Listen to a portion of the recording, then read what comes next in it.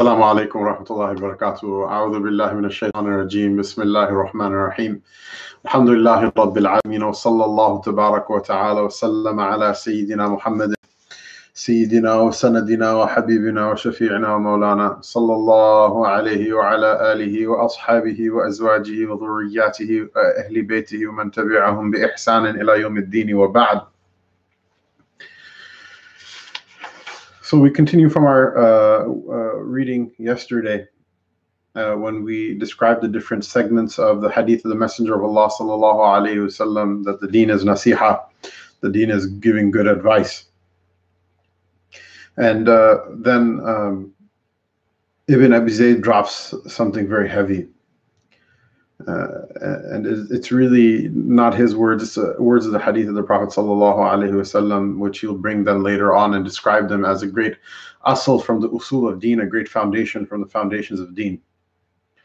He says, وَلَا يَبْلُغُ أَحَدٌ حَقِيقَةَ الْإِيمَانِ حَتَّى يُحِبَّ لِأَخِيهِ الْمُؤْمِنِ مَا يُحِبُّ لِنَفْسِهِ كَذَلِكَ رُوِيَ عَنْ رَسُولِ اللَّهِ صَلَّى اللَّهُ عَلَيْهِ وَسَلَّمَ. So he says that that a person cannot, they will be obstructed from, they cannot reach the reality of faith inside of their heart. They cannot reach the reality of iman. And what is iman? Iman is that madda, and that merchandise in exchange for which Jannah and everlasting life is purchased. That a person cannot reach the reality of iman until he loves for his brother who believes that which he loves for himself, and such is narrated in the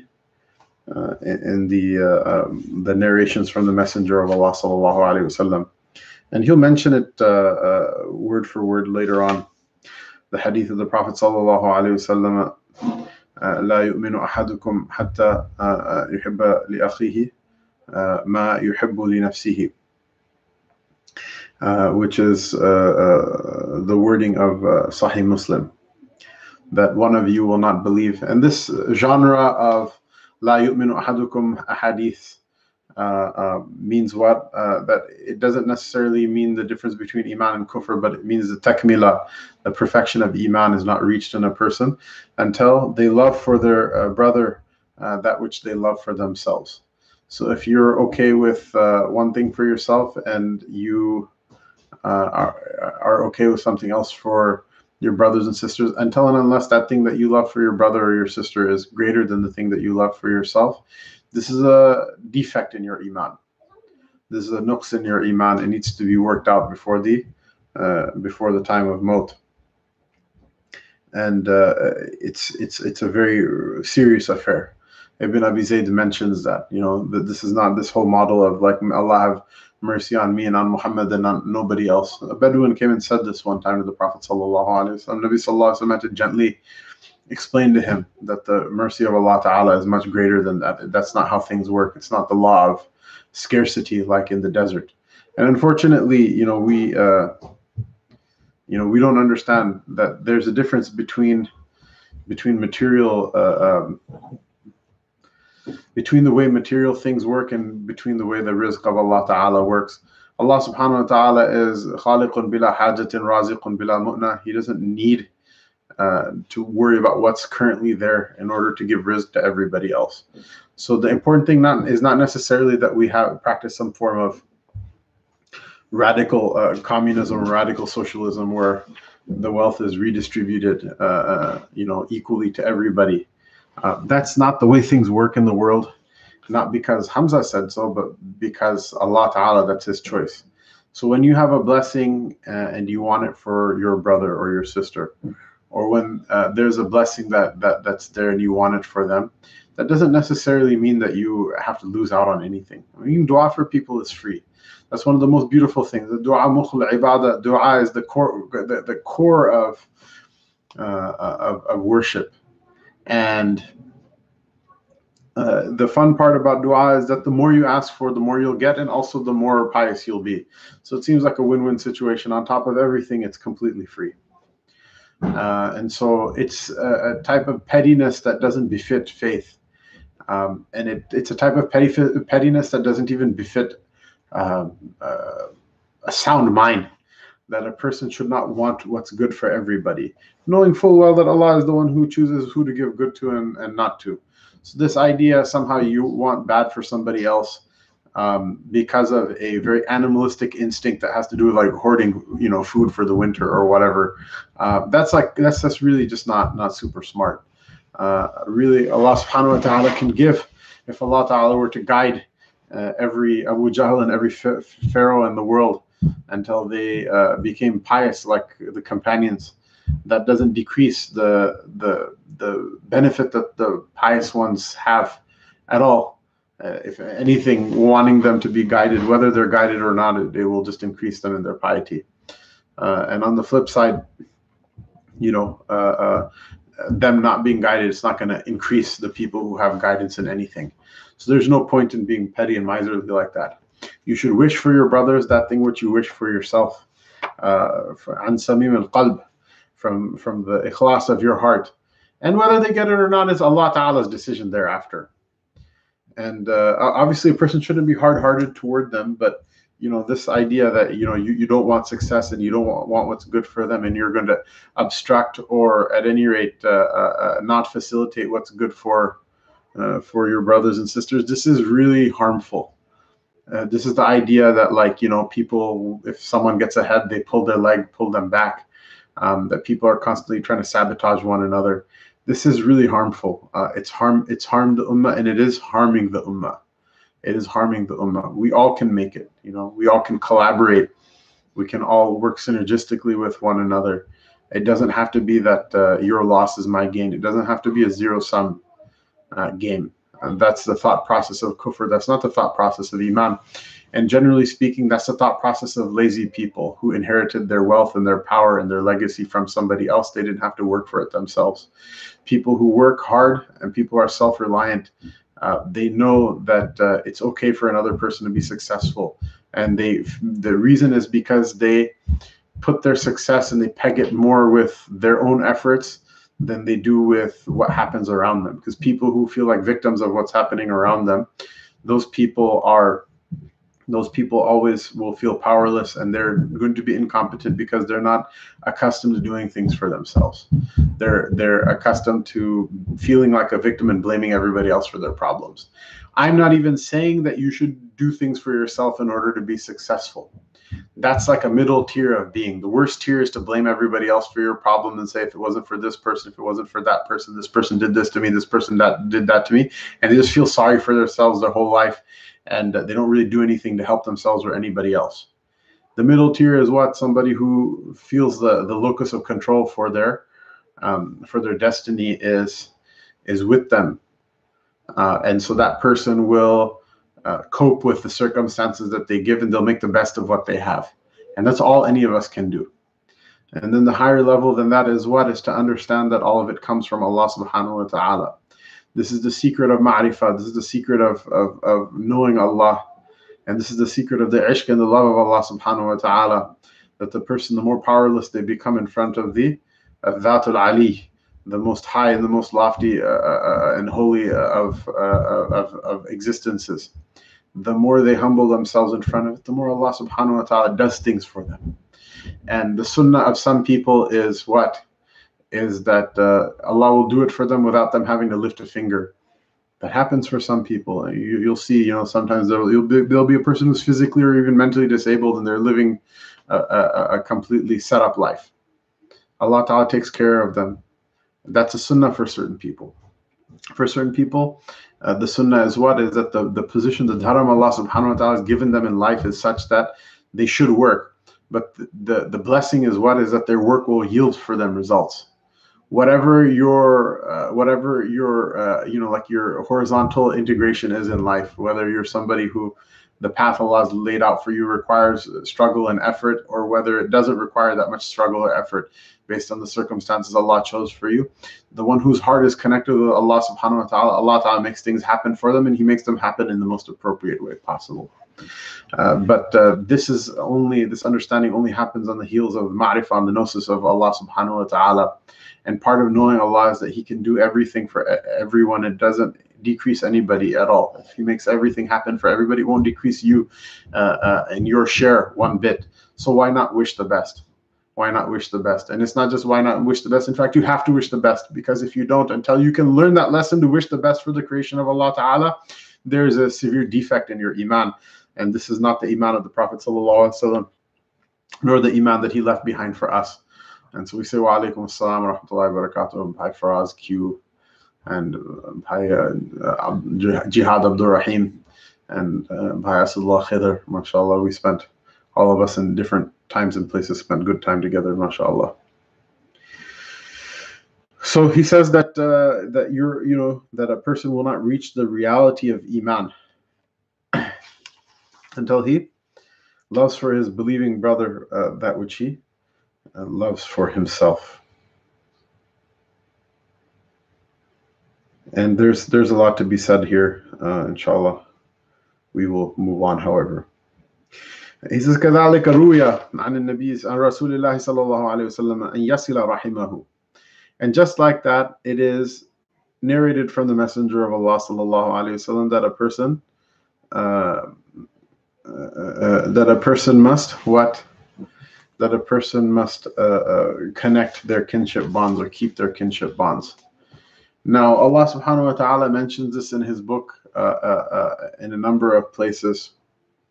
And one of the most powerful places he mentions it in is in Surah Muhammad. Allah subhanahu wa ta'ala says, فَهَلْ عَسَيْتُمْ إِن تَوَلَّيْتُمْ أَن تُفْسِدُوا فِي الْأَرْضِ وَتُقَطِّعُوا أَرْحَامَكُمْ أُولَٰئِكَ الَّذِينَ لَعَنَهُمُ اللَّهُ فَأَصَمَّهُمْ وَأَعْمَى أَبْصَارَهُم. And so he chastises a people and says, are you on the brink, or are you on the brink of, or are you about to, or are you going to turn away? If you turn away from this message and cause mischief in the earth and cut your kinship bonds with one another. So this is in the siyaq of the ayat, the two ayahs that are mentioned. It is a superlative example of fasad, of mischief, of breaking those things that shouldn't be broken, and spoiling those things that shouldn't be spoiled, and those things that there's no sense in breaking or no sense in spoiling, that will only cause damage and not cause any benefit. So فَهَلْ عَسَيْتُمْ, is it that indeed you are going to intawallaytum? And asa in the language of the creation means it's possible that this will happen or that will happen. Asa, when Allah subhanahu wa ta'ala uses it, means it's definitely going to happen, because he's the one that إِنَّمَا أَمْرُهُ إِذَا أَرَادَ شَيْئًا أَن يَقُولَ لَهُ كُن فَيَكُونُ. His affair is not except for if he wishes for a thing to be, he says to it be, and it is. So if he suggests a thing, that means that thing is going to happen. And so he says that are you going down this path, that if you should turn away from this deen, that you will cause mischief in the earth, that you'll sow mischief in the earth.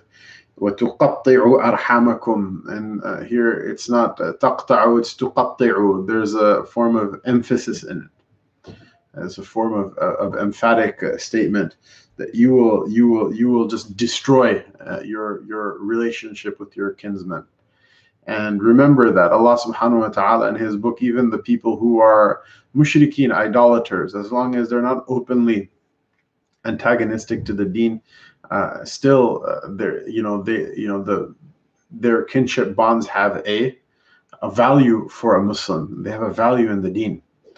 And the connection and keeping of kinship bonds is part of what makes civilization, and what differentiates us from being kind of fancy pants chimpanzees is that we keep our kinship bonds, we value our kinship bonds, we protect family, we have altruism for our families.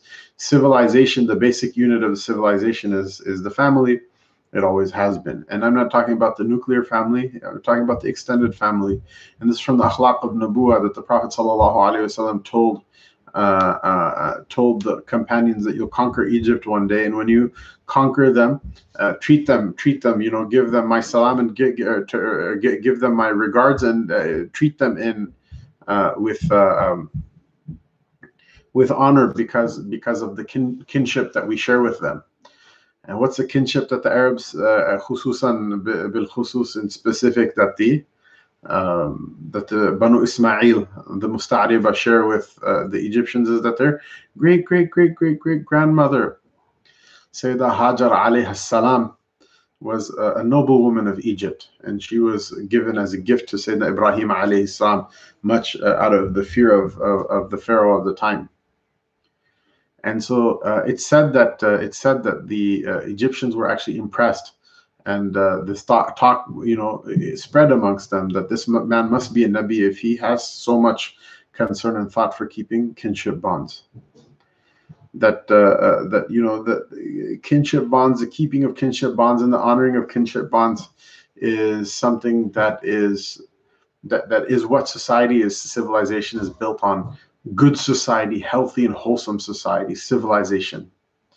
The problem is nowadays the state is replacing people's parents, the state is replacing people's spouses, the state is replacing people's children, the state is replacing the functions that a person has. How does the state replace your parents?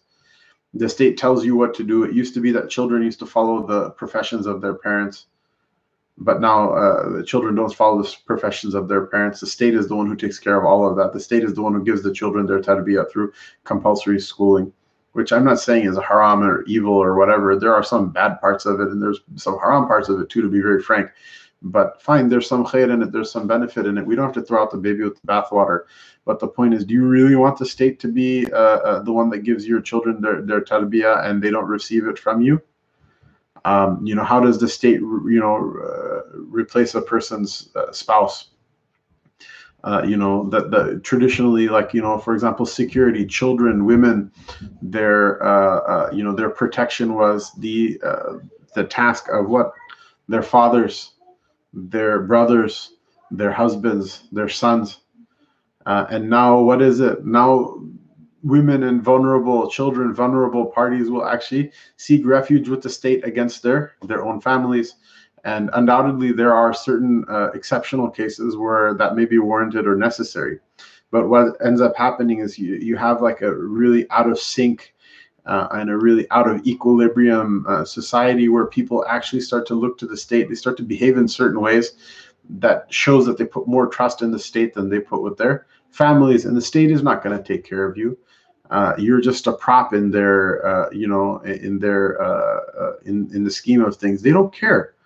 And it's really, it's important for us to understand. It's like a very Dajjalic type of mindset, that the role that deen used to play is especially in a society that's quote unquote secular, right? The state has it, right? You cannot, you can say whatever you want about Allah. You can say whatever you want about the Rasul Sallallahu Alaihi Wasallam. You can say whatever you want about your family members. You can say whatever you want about your elders. You can say whatever you want, even about this race and that race in many cases. But what you can't do is you cannot threaten the writ of the state. And we're not interested in threatening the writ of the state. But the point is what? Is that if that's the only thing you can't do, that means that in that deen, that's what's sacred. In that aqidah, that's what's sacred. And we say, what's sacred about the Republican Party and the Democratic Party? What's sacred about the governor of Illinois, or the chief executive of DuPage County or whatever, right? There's nothing sacred about any of these people. The best of them are good public servants, and unfortunately, they're very few and far between. And the worst of them, you just turn on your TV, you see what they are. So, so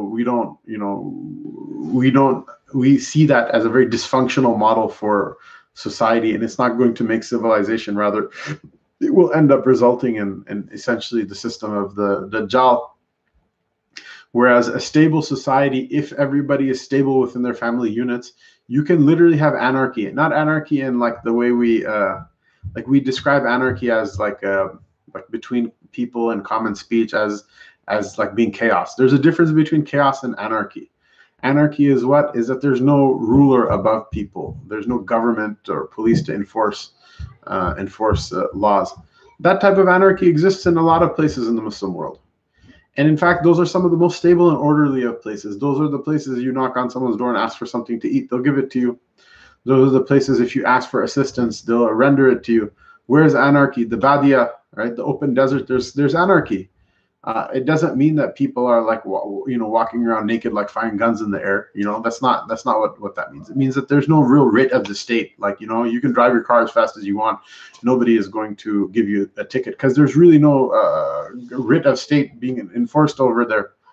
This is probably, not like a very couth example, but like, if you're going to use the bathroom in the Badia, where's the bathroom? There's no bathroom. It's like the open desert. So what do? If you want to know freedom, the First and Second Amendment are nothing compared to the Badia, to the open desert. If you want to know freedom, there's no constitution in the world that can give you the freedom of just being able to go into an open field and answer the call of nature just out in the open, right? There's really no system over there. There's no system over there of any governance whatsoever. But because, if you pass through the lands of a Badu that are people of Iman, then if you ask them for food, they'll give you hospitality. If you ask them for aid, they'll give you from what they have. It may not be fancy, but they'll give you what they have. If you want to pray with them, they'll pray with you. If you have a society that's based on families, even when there is, because Islam doesn't believe in anarchy. It doesn't believe in not having government. Islam believes that the state, the establishment of the virtuous state is a sacred duty of the Muslims when at all possible. But still, the point of mentioning this is that if the family unit is intact, even anarchy is palatable. If it's not intact, then the system of the state and the power of the state, it becomes very satanic. It becomes very satanic. It's just absolute control over people with no benefit and no virtue, neither for their deen nor their dunya, nor in this world, nor in the hereafter. And it will reach at some point a completely satanic level with the Dajjal, the Antichrist, the false Messiah, and it's just nightmarish. And generally speaking, all right-minded and morally upright people always resisted tyranny for this reason, because they know that it's going to be the subject of abuse. And this is really interesting. I was mentioning to one of the brothers today that one of the books I'm reading, I'm kind of slowly making my way through, is a book on the classical period of the Ottoman Empire by Khalil Inalcik, who's a Turkish scholar. I'm told that he's passed. And he doesn't seem like, I don't know what his personal thing was with regards to Islam or whatever, but by reading his work, he doesn't seem like a super excited, like to be a believer type of person. Wallahu a'lam, Allah knows best. I don't know anything about him personally, but I don't get that impression from his work, which has a relatively representative coolness toward deen that is there in academic writing, if not a mild sort of almost like sarcastic antagonism to certain concepts of Islam. Wallahu a'lam. But one of the things he mentioned that, he mentioned the high position that the Yenicheri,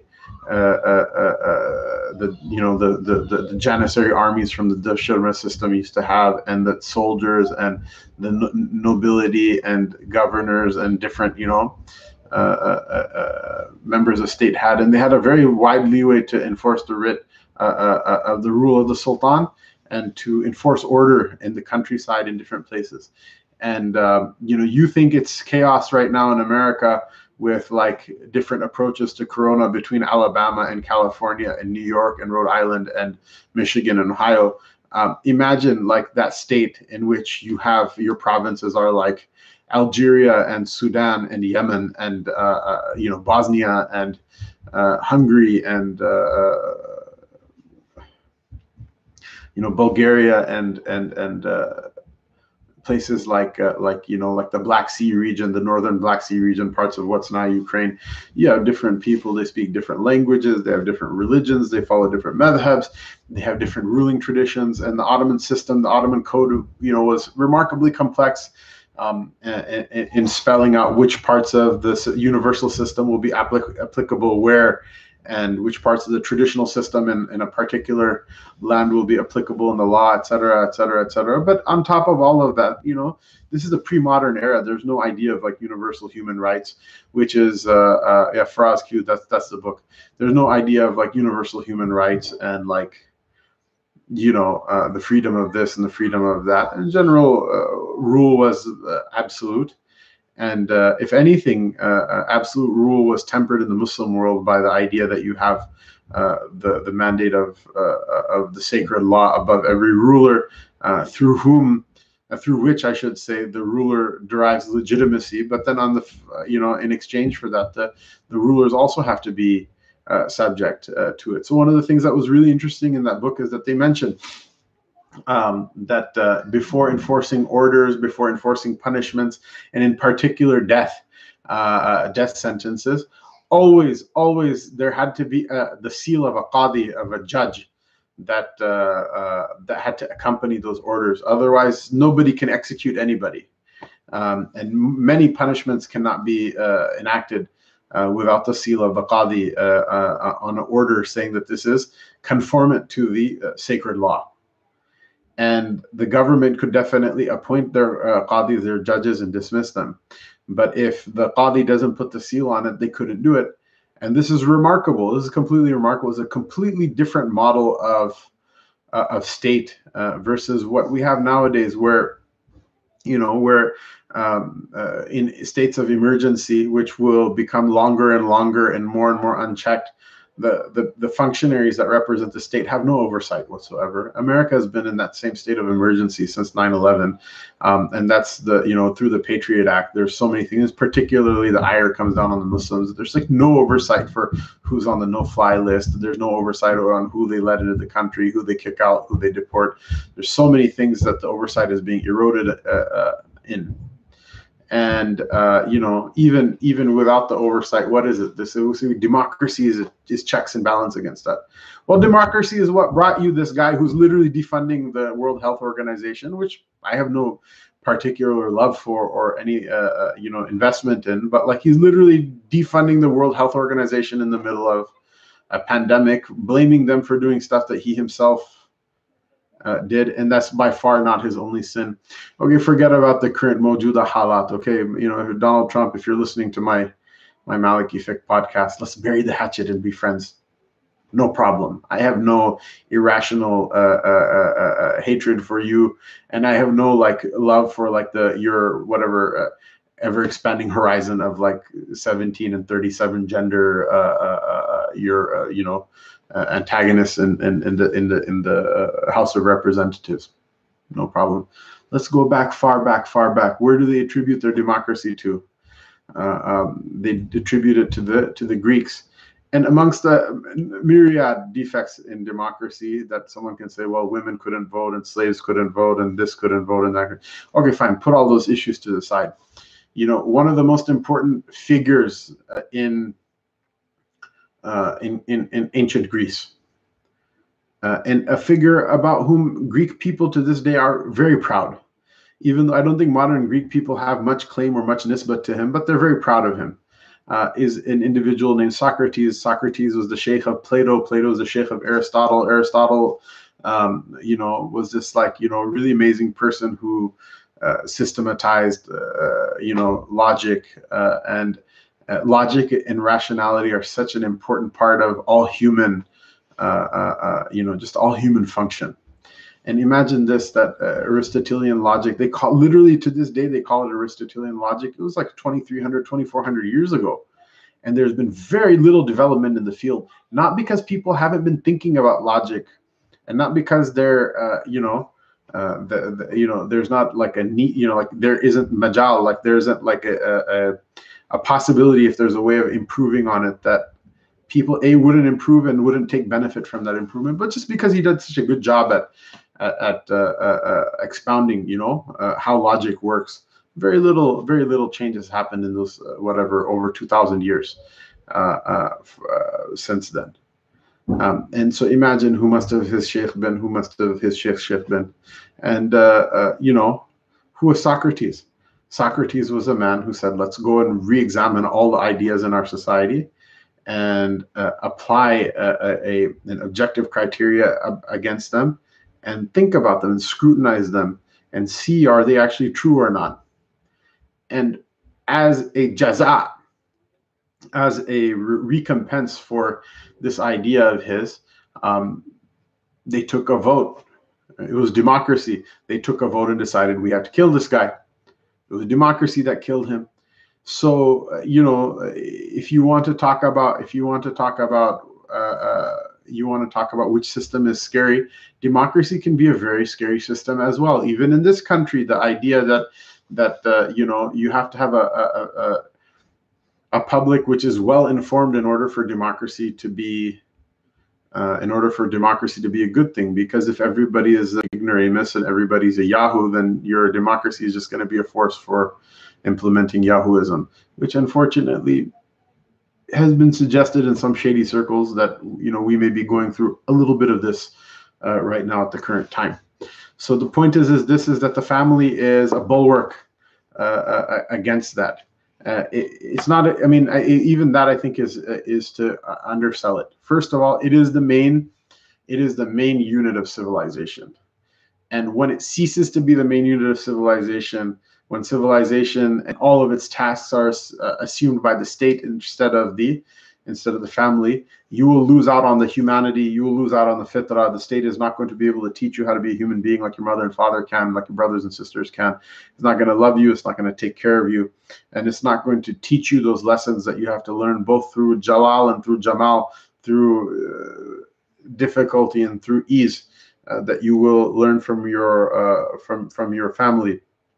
Rather, it will push things toward the matrix. You're just like a body heat producer for the energy of the system. It'll push toward that end of the continuum, and it will take on nightmarish dimensions, which you don't have to be the Coen brothers to accept or understand. You don't have to be watching the Matrix to accept or understand. As far as I'm concerned, the way that the Prophet ﷺ described the Dajjal and his reign at the end of time, it's far scarier than anything in the Matrix, and Allah Ta'ala be our protection. So that's one of the things, is that a person should, Nabi Sallallahu Alaihi Wasallam said that a person has to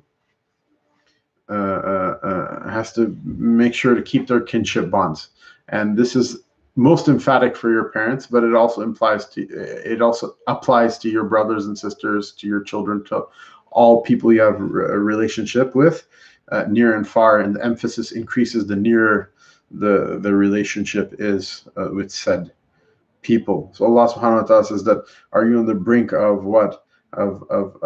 If you turn away from deen and then you cause mischief in the earth and you break all of your kinship bonds. He said, Allah Ta'ala says, those are the ones, those are the people who Allah has cursed. Allah Ta'ala has removed them from His mercy. فَأَصَمَّهُمْ وَأَعْمَى أَبْصَارَهُمْ, and He made them deaf and He made their vision blind. That such people who are like that, there's not like a lot of good left in them. In fact, the blind and deaf example in the Quran is the example for the person in which there's no more khair left. That person has no share in the mercy of Allah, and they themselves, there's no more good that can be expected from them. And the Messenger of Allah sallallahu alaihi wasallam, in the number of hadith, the plethora of hadith in which he mentions the importance of keeping kinship bonds, he says something really important. Well, a couple of the really important things. One is that the way you keep your kinship bonds is what? لَيْسَ الْوَاصِلُ بِالْمُكَافِئِ. He says that the person who keeps their kinship bonds is not the one who acts on mukafa'a, the one who acts on reciprocity. Rather, the one who keeps their kinship bonds is the one that when they sought a relationship with someone, they were cut off. But when the reverse opportunity is there, when someone from their relations seeks a relationship with them, that they will reach out and keep relationship with them. That the one who didn't invite you to their wedding, that when it's your wedding, you invite them. The one who didn't give you money when you ask them for it, when they ask you for money, you give them. The one who didn't extend their hand out to say salam, you be the first one to extend your hand out. The one that didn't there's so many things. The person who didn't do something for you, you're the one who did it. You're the one who did it for them when you had the chance to turn around, turn a deaf ear and a blind eye to them and just screw them over. That you didn't take that chance, and it's hard. One of the reasons is because relatives totally deserve it. Sometimes they really deserve it. Oh my goodness, they deserve it. But you don't do it for their sake. You do it for the sake of Allah Ta'ala. And this is illustrated, which is the second point I wanted to make. It's illustrated in the hadith of the Prophet ﷺ that the rahim, the kinship bonds of a person will take on a personification on the Day of Judgment. Allah Ta'ala will make it into a person. Basically, it will take on anthropomorphic form, and it will plead on the Day of Judgment when people's judgments are going on. And its plea will be what? Will be, oh Allah, keep relations with those people who kept relations through me, and cut off those people who cut people off through me. Which is really it's really scary. Then you're like, okay, well, I can invite my screwball cousin to whatever, my daughter's wedding. I can give someone $15, or I can take their phone call, or I can say Eid Mubarak first to them, even though they never said it first to me, or even though they didn't respond last year or whatever. It's worth doing those things, because it's not about those screwball nut job people. It's about what? It's about keeping your relationship with Allah subhanahu wa ta'ala. Wal khalqu ayalullah. The creation is the dependence of Allah ta'ala. Unfortunately, if we were to think of Allah as our father, and I know there's some allergy to these expressions. Much of it is due to the abuse of them by Christians and by other groups. But if we were to think of Allah as our father, not in the biological sense, but that this is the nurturing relationship. He's the Rabbul Alam. He's the Rabb, just like the Rabbul Manzil is the man of the house. That if we were to think of Allah Ta'ala, that we're his dependents, and he's our father, then the kinship bond, which is the most abused, is the one that we have with him, because he gives us always and we don't give him always. And he gave us without any sort of stinginess in his heart. And we're the ones oh, if I pray for, and I'm going to get hungry and I have to go, so I'm going to skip my du'as, I'm going to skip my dhikr, I'm going to skip this and that. And unfortunately, I'm not talking about anybody else. I mean, we have to be honest with ourselves. We all know our own how. And we're the ones who cut him off again and again from his right. And he's the one who gives through his love again and again. And we're the ones who don't do what we're supposed to do. It's even your parents when you're a kid, if you don't clean your room, you don't get your allowance. If you don't mow the lawn, you're not going to get your allowance. If you don't get good grades, your mother's not going to let you play Nintendo or whatever. This is what things good parents do. At least they used to at some point. But Allah Ta'ala is the one. He lays down all of these rules. Don't do this, don't do that. Even kufr is the thing that he doesn't forgive. Even that, if you come back to him crying, like a small child comes to his mother crying, and you say, I'm sorry. He said, it's okay. So the person who wishes to honor that bond that they have with the Lord, let them cut some slack to their relatives, as stupid as they may be. Let them cut some slack to their relatives whenever they're able to. And look, there's all sorts of people have these questions so-and-so is so toxic. What do you mean? Well, no, literally, they tried to poison me last time I went to their house. Okay, khalas, don't go to their house then.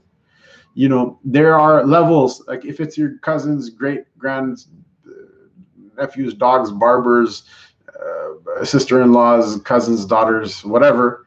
Okay, you don't have to go visit their house once a week. Go, send them an email or a WhatsApp message on Eid, and that's your keeping relationship with them.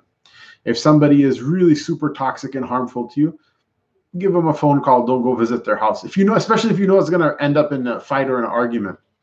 But the point is that you don't have the right, first of all, in your heart to cut off from somebody, and then second of all, if super high amounts of interaction with someone are toxic, you still don't have the right to completely cut yourself off from them. You go and say salam to them. Go and say wa alaikum salam to them. Send them that text message on Eid. Send them that text message on whatever. Go visit their house. If you can't deal with it but once a year, then visit their house once a year. That's it. You know, hear the stupid things that they have to say to you. You know, some people have a real knack, like whenever you meet them, they'll always say something annoying, always say something stupid. I realize at this point that I might be that person to some people. If I am to you, then please forgive me. I'm sorry. I actually think about it and try not to. And, you know, hopefully as time goes on, I get more and more successful about it. And all of us should scrutinize. Are we that person that all we do is we just say like stupid stuff to people? You know, let's try something for a change. Let's try saying something nice. You know, like, you know, hey, you at home on YouTube, mashallah, you're listening to Dars, Allah Ta'ala keep you happy. You know, make a habit of saying nice things to people. And that's not like, anyone who's been to high school in the United States knows that like that's not really something that you learn as a urf of our people. But there's khair in it, there's good in it, you know. You know, think of something nice to say to someone who's like really annoying, like, you know, or somebody who's really horrible, you know.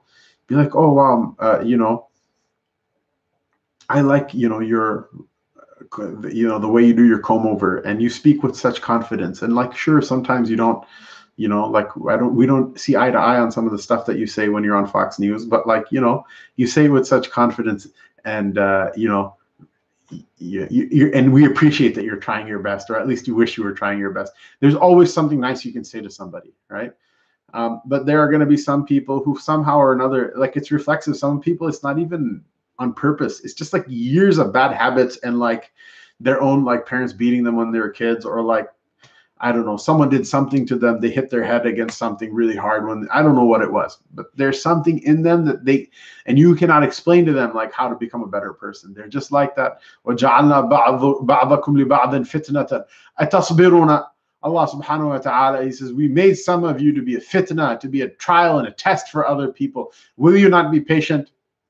And so once you know this person, the only reason, you know, they have for living is what? Is for them to be a human thawab multiplier for you, a human reward multiplier for you. Then don't worry about the dumb things that they're going to say. You know, like literally, there are people, they meet me, the first thing they'll be like, oh, your turban is on sloppy. And I'm like, oh, subhanAllah, I don't recall asking you for fashion advice. But, you know, after a while, who cares what these people have to say? It doesn't really matter. If you have some, you know, if you're a person of some worth inside, you know, then it helps you to let these things roll off. If you're not, if your entire self-value and self-worth is based on what other people say to you, or how many people like your Instagram posts about what you had for dinner last week, or like how many Twitter followers you have or whatever, that's going to be hard. So this is like a little segue, a little side plug for you. Go make zikr sometimes, go give charity, do something that inside of your heart you can say, okay, at least I did something right in my life. I may not be a great person, but there's something I did right that you can return to for that moment when people make these mother-in-law type comments, even if they are your mother-in-law. Not my mother. My mother-in-law is wonderful, especially if she's watching. Oh my goodness, she's the best mother-in-law in the world. But I've heard, as a purely theoretical matter, that some people have not had as wonderful and lovely of a relationship with their mother-in-law as I do. If someone like all they have is like those types of comments to say, just be like, yeah, chorro, let it, you know, let it go. Allah Ta'ala made this person just as a human thawab multiplier. They're a footnote in my progress, and it's really interesting because like the deen and the dunya are like completely opposite. So people want to rise up in the dunya, they become Machiavellian, they use people, you know, and that's wrong. We don't do that. You don't use people. You don't use destroy their lives and their hopes and dreams and their money and their property in order to step on their face and climb to the top materially. But spiritually, that's exactly what you're supposed to do. Someone says something dumb to you, what do? You smile and you move on. And what happens? That person's face becomes a stepping stone for your ascension, and they push themselves down. How many of a human himar, right? This is by the way, one of my gauges for how much connection you have with Muslim civilization. How many Muslim languages can you say the word donkey in, right? It's himar. In Persian, it's what? Khar, right? In Turkish, and like Turkic, I should say, is ishak, right? In Urdu, it's gadha. Punjabi, kota, right? Just hota hai, wo kota hai. Oh, kote, it means something different in Punjabi, right? Even if a person is a complete complete himar. What is it? And people say these comments and they'll say something on Facebook or they'll say something on Twitter, and literally like 10,000 people will see it. And I'm like, subhanAllah, Allah Ta'ala brought this person. I have so many sins. And he brought this person, in order to relieve me of my burden. I have so many. Allah Ta'ala brought this person to relieve me of my burden. What is it? It's a load off of your thing. You stepped on their face on your way up. They go down. Inshallah, Allah forgives them. Say, I forgive them. Inshallah, Allah forgives them. You go up even higher, right? If you were to do it in the dunya, it'd make you a bad person. But in the deen, that's all it is. They're a footnote in the glory of the story of your suluk and your irtiqa, your taraqi, your progress upward. That's all it is. Just like you just let it go. If you think about them, it'll piss you off even more and more. And if you think about Allah, then you'll be able to let it go. And I say that from personal experience. There's a lot of people who really upset me and anger me a lot. And the more I think about them, the more I increase, the monster grows inside. And then the more I think about the Rabb Tabaraka wa Ta'ala, I'm like, let it go. Let it go. So this is a secret. If you don't make dhikr of Allah Ta'ala, you're not going to be able to do this. You're not going to be able to keep your kinship bonds, because family is just so crazy sometimes. Sometimes they're so crazy. So this is in the higher realm, the point of keeping your kinship bonds. This is kind of like we mentioned, that your parents are the first form of authority. They're the benchmark against whom you think about authority. If you think well of them, or if you treat them well, there's a possibility you can also then treat your relationship with Allah Ta'ala in a proper way. And if you don't, you can't. And it's something very similar applies to your kinship bonds, to your bonds with your relatives, that you keep them for the sake of Allah Ta'ala. Allah Ta'ala made them as a vehicle for your forgiveness and as a vehicle for your taraqi, for your progress. Every so often someone will have a relative who's like 98% knucklehead and not 100% knucklehead. And what the difference is between the two of them is that at some point or another in life, those people will change and they'll become good people. Even if they don't, still what I said applies. But there are some people that you will do good by them, and while they're busy being a jerk to you, and one day they'll come to you. They'll come to you crying. They'll come to you with their hat in their hands and say, you were good and I was bad, and you were this and I was that.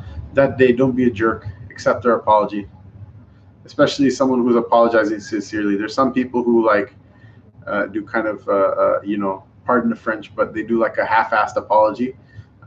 Those, depending on the case, it may be better just to let them cook a little bit more before accepting. But when they come with sincerity, then that they forgive them, and hopefully whatever good they get from reforming themselves, you'll also have a share of that, and there's no loss in it as well. But if you cut people off, you cut off the door of people coming back to the deen. So Allah subhanahu wa ta'ala give all of us tawfiq. One of the comments is there's so much nur, mashallah. It's not so much nur, it's just that we have very, mashallah, lighting. I have 1, 2, 3, 4, 5, 6 lamps set up. I'm becoming, mashallah, somewhat of a junior film producer. So that's what that is. ومن حق المؤمن على المؤمن أن يسلم عليه إذا لقيه ويعوده إذا مرض ويشمته إذا عطس ويشهد جنازته إذا مات ويحفظه إذا غاب في السر والعلانية. And so this is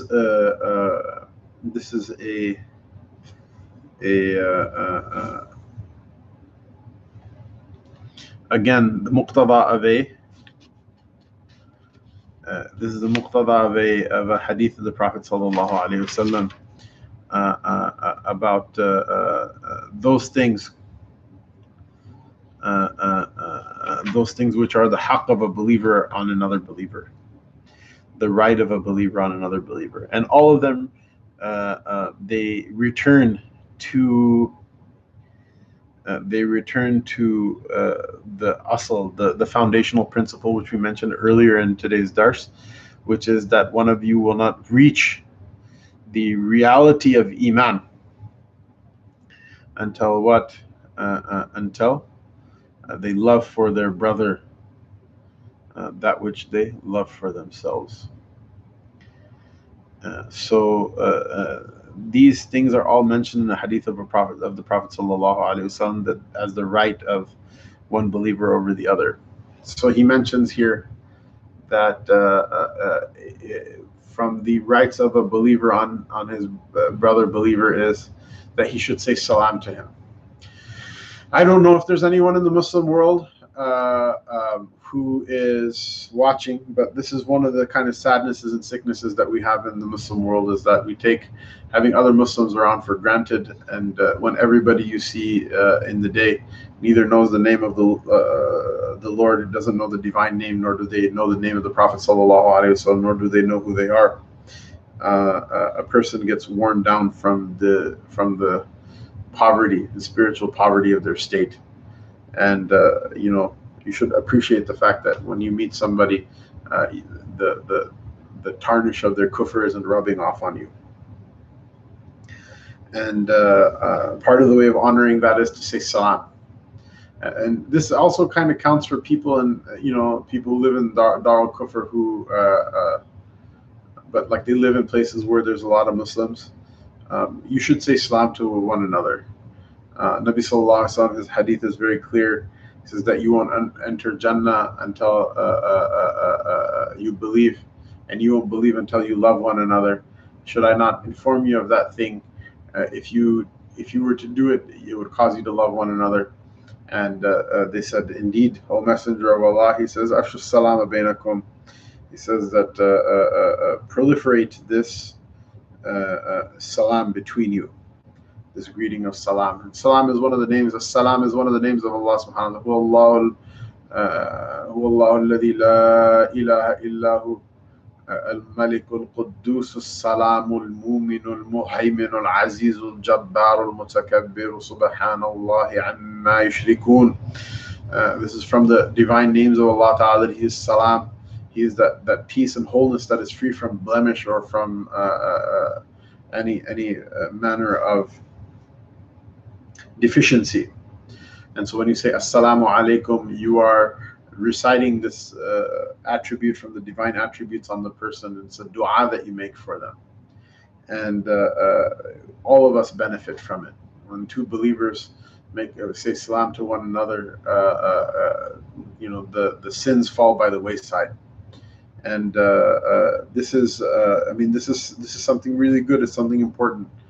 And the better of the two parties is the one who says salam first. And so a person shouldn't say, look, I'm too good for this person. This person should say salam to me. Yes, there are certain times when the adab is, for example, for youngers to say salam first to the elders, for the person who is riding to say salam to the person who is walking, etc. But if the person who should say salam is, heedless of their obligation in this matter, or maybe even just possessed by some arrogance, that's not a problem. You can show that you're better than that person by saying salam to them first. And look how beautiful it is, the entire greeting, Assalamu alaikum wa rahmatullahi wa barakatuh, wa alaikum assalamu wa rahmatullahi wa barakatuh. Salam be upon you, and the mercy of Allah and His blessings. So even if the person doesn't answer back, the angels will answer you back. And the reason that you say Assalamu alaikum, you say it in the expression denoting the plural, is because you not only greet the person, you greet the angels that are with them. And the person may be a knucklehead, and their dua for you may not mean much, it may not amount to much, but at least the angels return the greeting, and their duas mean a lot. Their duas are pure, and their nur and their barakah, their light and their blessings, and they're filled with ruhaniya, with spirituality. So let a person not worry about that, and let them say salam to one another. And it's from piety that the Messenger of Allah sallallahu alaihi wasallam said, "Iqra as-salama ala man arafta wa ma lam ta'raf." Or ma arafta, or kama qala alayhi salatu wasalam, that a person should say the salam to the person they know and say the salam to the person that they don't know. And saying salam only to the people that you know is a sign of that something's wrong. And then worse than that is not even saying salam to the people that you know, rather only saying salam to those people who you wish for some worldly benefit from, or that you have some sort of worldly connection with, or some sort of lalich, like some sort of miserly connection or expectation of some sort of worldly perk from saying salam to them, which is a blasphemy of the divine name. That's not what Islam is all about. And then he continues, he says, وَيَعُودَهُ إِذَا مَرِضَ. And it's the right of the believer to visit his brother when he becomes sick. Now this is really interesting, and it's really important, especially since we're living in the era of plague and the era of epidemic. And I think, inshallah, this is the point that we'll stop at. I today read the, I believe it's what, the 11th volume of the Ma'yar al-Mu'rib, a collection of Wan Sharisi's like master collection of the nawazil and ahkam and fatawa of the court verdicts and the fatwas, and the fiqhi rulings for emergency situations, for lack of a better way of describing it, right on the off the cuff, from Andalus and from North Africa. In the back of the near the end of the 11th volume, there are some fatawa discussing plague. So I thought, if not now, then when? Let's take a look at this. And one of the aspects of the discussion that I found really interesting, that seems to be absent from a lot of our discussions nowadays, although, you know, that might just be me. Maybe I just haven't seen it. Maybe someone's discussing it or another, but it seems to be absent, at least from my cursory interaction with the Muslim public, is when they talk about la adwa, that there is no contagion. One of the opinions about that is not necessarily having to do with whether disease can be transmitted through contagion or not, or what the mechanism of contagion is. But there's a fair deal of discussion that has to do with what the ramifications of the belief in contagion mean. And so there's a tract about here where there were some ulama that said la adwa meant that the legal and practical ramifications of contagion, the Prophet ﷺ wanted to get them out of the hearts of the people. Why? Because if the person is so afraid of contagion, they'll stop taking care of the sick, they'll stop visiting the sick, they'll stop washing and shrouding and burying their dead, they'll stop making janazas for their dead. And he mentioned that. He mentioned, when Sharisi mentions that's like completely unacceptable. He said that whether the contagion is there, and the point of the hadith is just to point toward Allah subhanahu wa ta'ala as the primal and only effective cause in reality, or whether there's no such thing as contagion, which was the understanding of some of our ulama in the past, which can be forgiven given their lack of understanding of the way microbiology works, as well as certain people's tilt toward literalism or toward reading surface level meanings into things.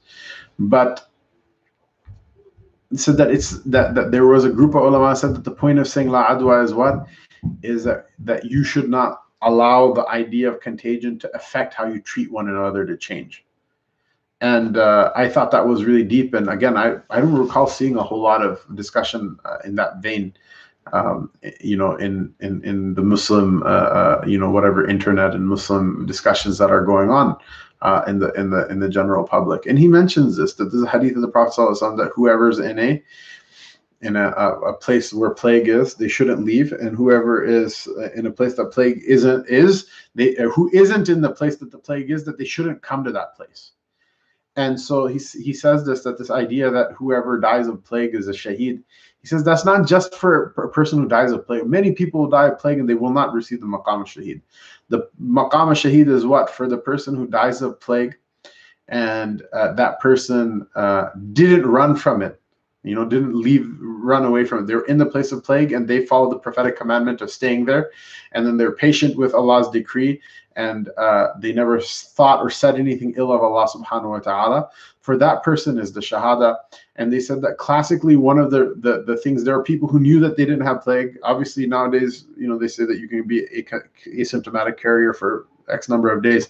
But not every disease is like that. Many of them, you get the disease, you have the disease and you're contagious with it. So there are people who thought that maybe they could run away and save themselves from the disease. And he says that if everybody does that, what happens? Then the sick, there's no one to take care of them.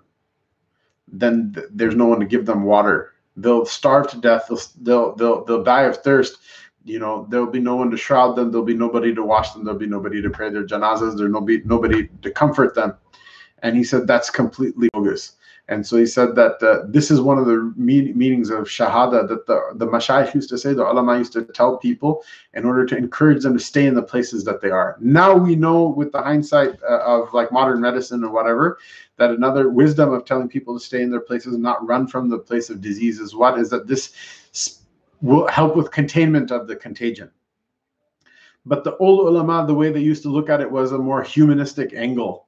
And I don't like saying humanistic, because humanistic in so many ways is it's like the opposite of believing in Allah subhanahu wa ta'ala. But here it is, the best of being a human being and the best of being a believer, which is what? لا تجعل المصابين بالوباء عرضة للفناء. There's a hadith of the Prophet sallallahu alaihi wasallam that he said that my ummah will be killed off through plague and through ta'an, through being murdered, through bloodshed. And the point is what? Is that the fana, the point is what? Is that when someone is like dying of plague, you don't just like hang them out to dry, or when they're dying of plague, you don't just like leave them to die like the death of an animal. Like just abandoned in the forest until something else comes and kills it, or it dies of hunger or thirst because no one else can help it. Like watch nature documentaries, these things happen in the jungle all the time. In fact, there are many times when even animals won't let that happen to to other animals. And so the point of this is not necessarily me telling people, okay, go to janazas and get coronavirus and die of it as well. But the point is what? Is that this i'adatul marid, it's a haqq, it's considered one of the foundational civilizational values of Islam. That is the haqq, it's the right of a person that when they're sick, that they should be visited, and bit-tariq awla, they should be comforted and taken care of, that they should be given water, that they should be given food, that they should not be abandoned to die. And when they die, they should not be abandoned to to let their bodies rot in the street. Rather, they should be washed if possible without harming people, and they should be shrouded if possible, and they should have a janazah, and they should be buried with the decency and dignity. And all of these things are vehicles for the reward and forgiveness of Allah Ta'ala, the rida of Allah Ta'ala. Whenever we show as human beings honor for another human being, even when it's not profitable or convenient, just because it's another human being, what do? We're honoring ourselves in that person, and it keeps civilization still going. It keeps it one step further away from descending into the chaos of the jungle, of just regressing back into that animalistic state, which Allah Ta'ala honored our species with being elevated out of. And so I thought that was really interesting, and it's connected to this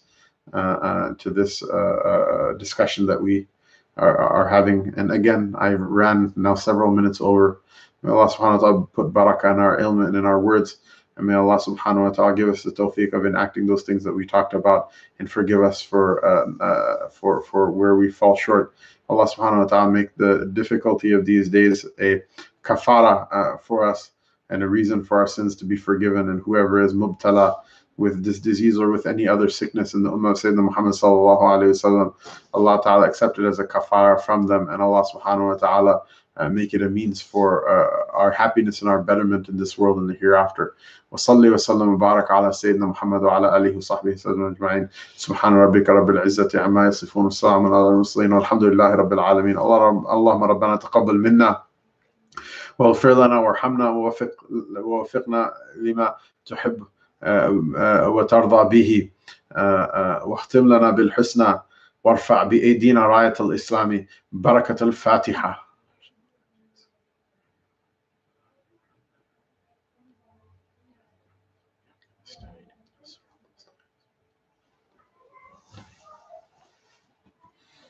السلام عليكم ورحمة الله وبركاته.